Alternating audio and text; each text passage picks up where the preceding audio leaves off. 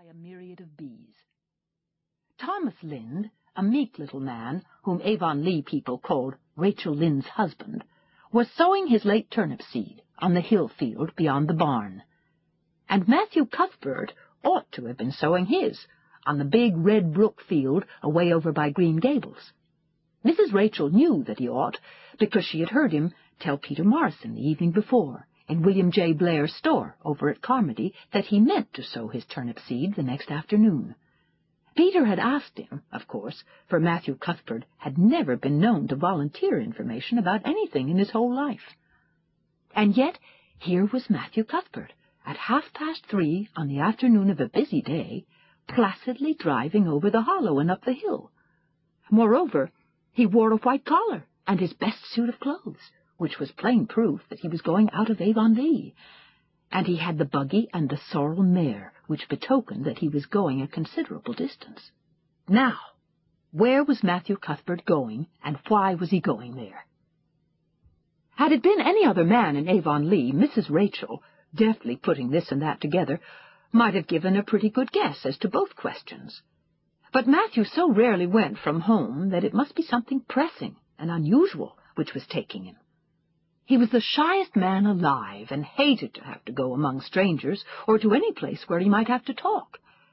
Matthew, dressed up with a white collar and driving in a buggy, was something that didn't happen often. Mrs. Rachel, ponder as she might, could make nothing of it, and her afternoon's enjoyment was spoiled. "I'll just step over to Green Gables after tea and find out from Marilla where he's gone and why," the worthy woman finally concluded. "He doesn't generally go to town this time of year, and he never visits. If he'd run out of turnip seed, he wouldn't dress up and take the buggy to go for more. He wasn't driving fast enough to be going for the doctor. Yet something must have happened since last night to start him off. I'm clean puzzled, that's what. And I won't know a minute's peace of mind or conscience until I know what has taken Matthew Cuthbert out of Avonlea today." Accordingly, after tea, Mrs. Rachel set out. She had not far to go. The big, rambling, orchard-embowered house where the Cuthberts lived was a scant quarter of a mile up the road from Lynde's Hollow.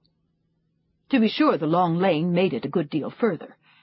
Matthew Cuthbert's father, as shy and silent as his son after him, had got as far away as he possibly could from his fellow men without actually retreating into the woods when he founded his homestead. Green Gables was built at the furthest end of his cleared land, and there it was to this day, barely visible from the main road along which all the other Avonlea houses were so sociably situated. Mrs. Rachel Lynde did not call living in such a place living at all. "It's just staying, that's what," she said, as she stepped along the deep-rutted, grassy lane bordered with wild rose bushes. "It's no wonder Matthew and Marilla are both a little odd, living away back here by themselves. Trees aren't much company, though dear knows if they were there'd be enough of them. I'd rather look at people. To be sure, they seem contented enough, but then I suppose they're used to it. A body can get used to anything, even to being hanged, as the Irishman said." With this, Mrs. Rachel stepped out of the lane into the backyard of Green Gables. Very green and neat and precise was that yard, set about on one side with great patriarchal willows, and on the other with prim Lombardies. Not a stray stick nor stone was to be seen, for Mrs. Rachel would have seen it if there had been. Privately, she was of the opinion that Marilla Cuthbert swept that yard over as often as she swept her house. One could have eaten a meal off the ground without overbrimming the proverbial peck of dirt. Mrs. Rachel rapped smartly at the kitchen door, and stepped in when bidden to do so. The kitchen at Green Gables was a cheerful apartment, or would have been cheerful if it had not been so painfully clean as to give it something of the appearance of an unused parlor. Its windows looked east and west. Through the west one, looking out on the backyard, came a flood of mellow June sunlight.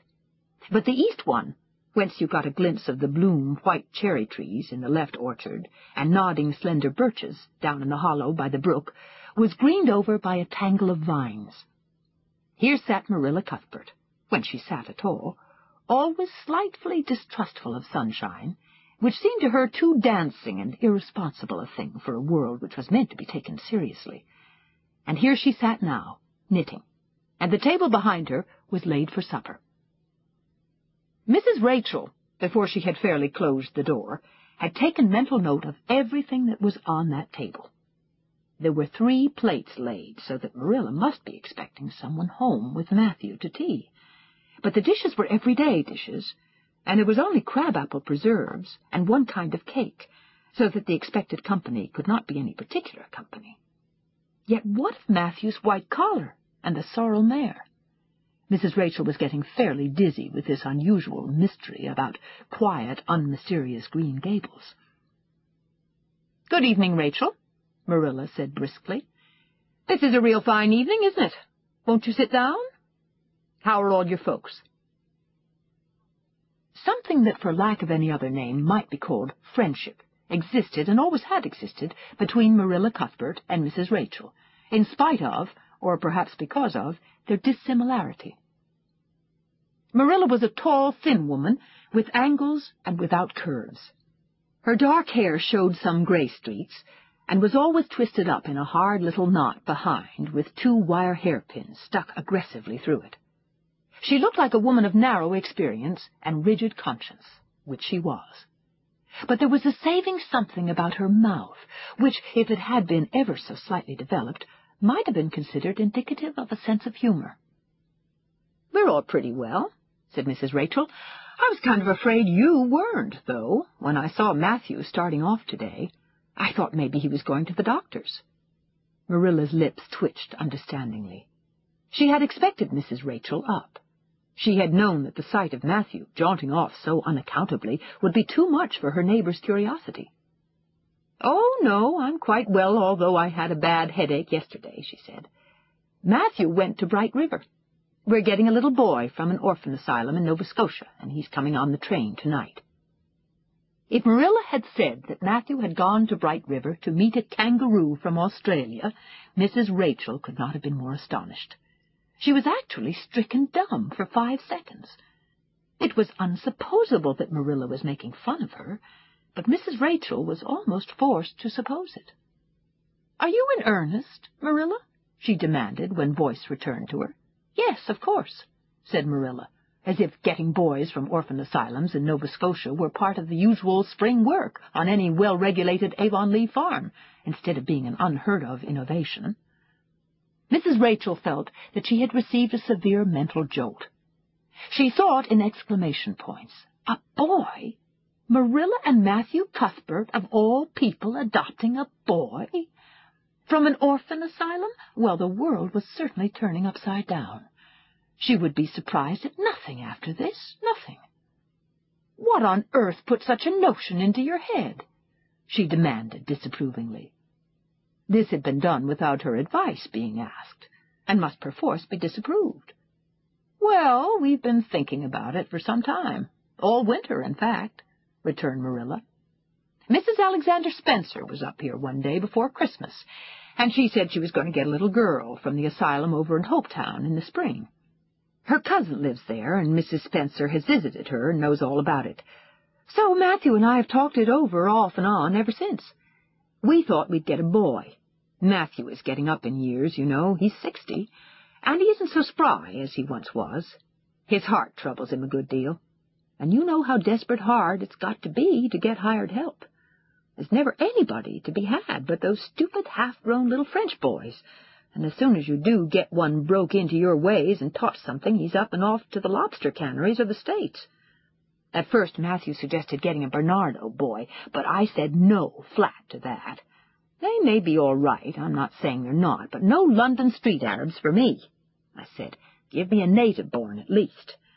There'll be a risk, no matter who we get, but I'll feel easier in my mind and sleep sounder at nights if we get a born Canadian.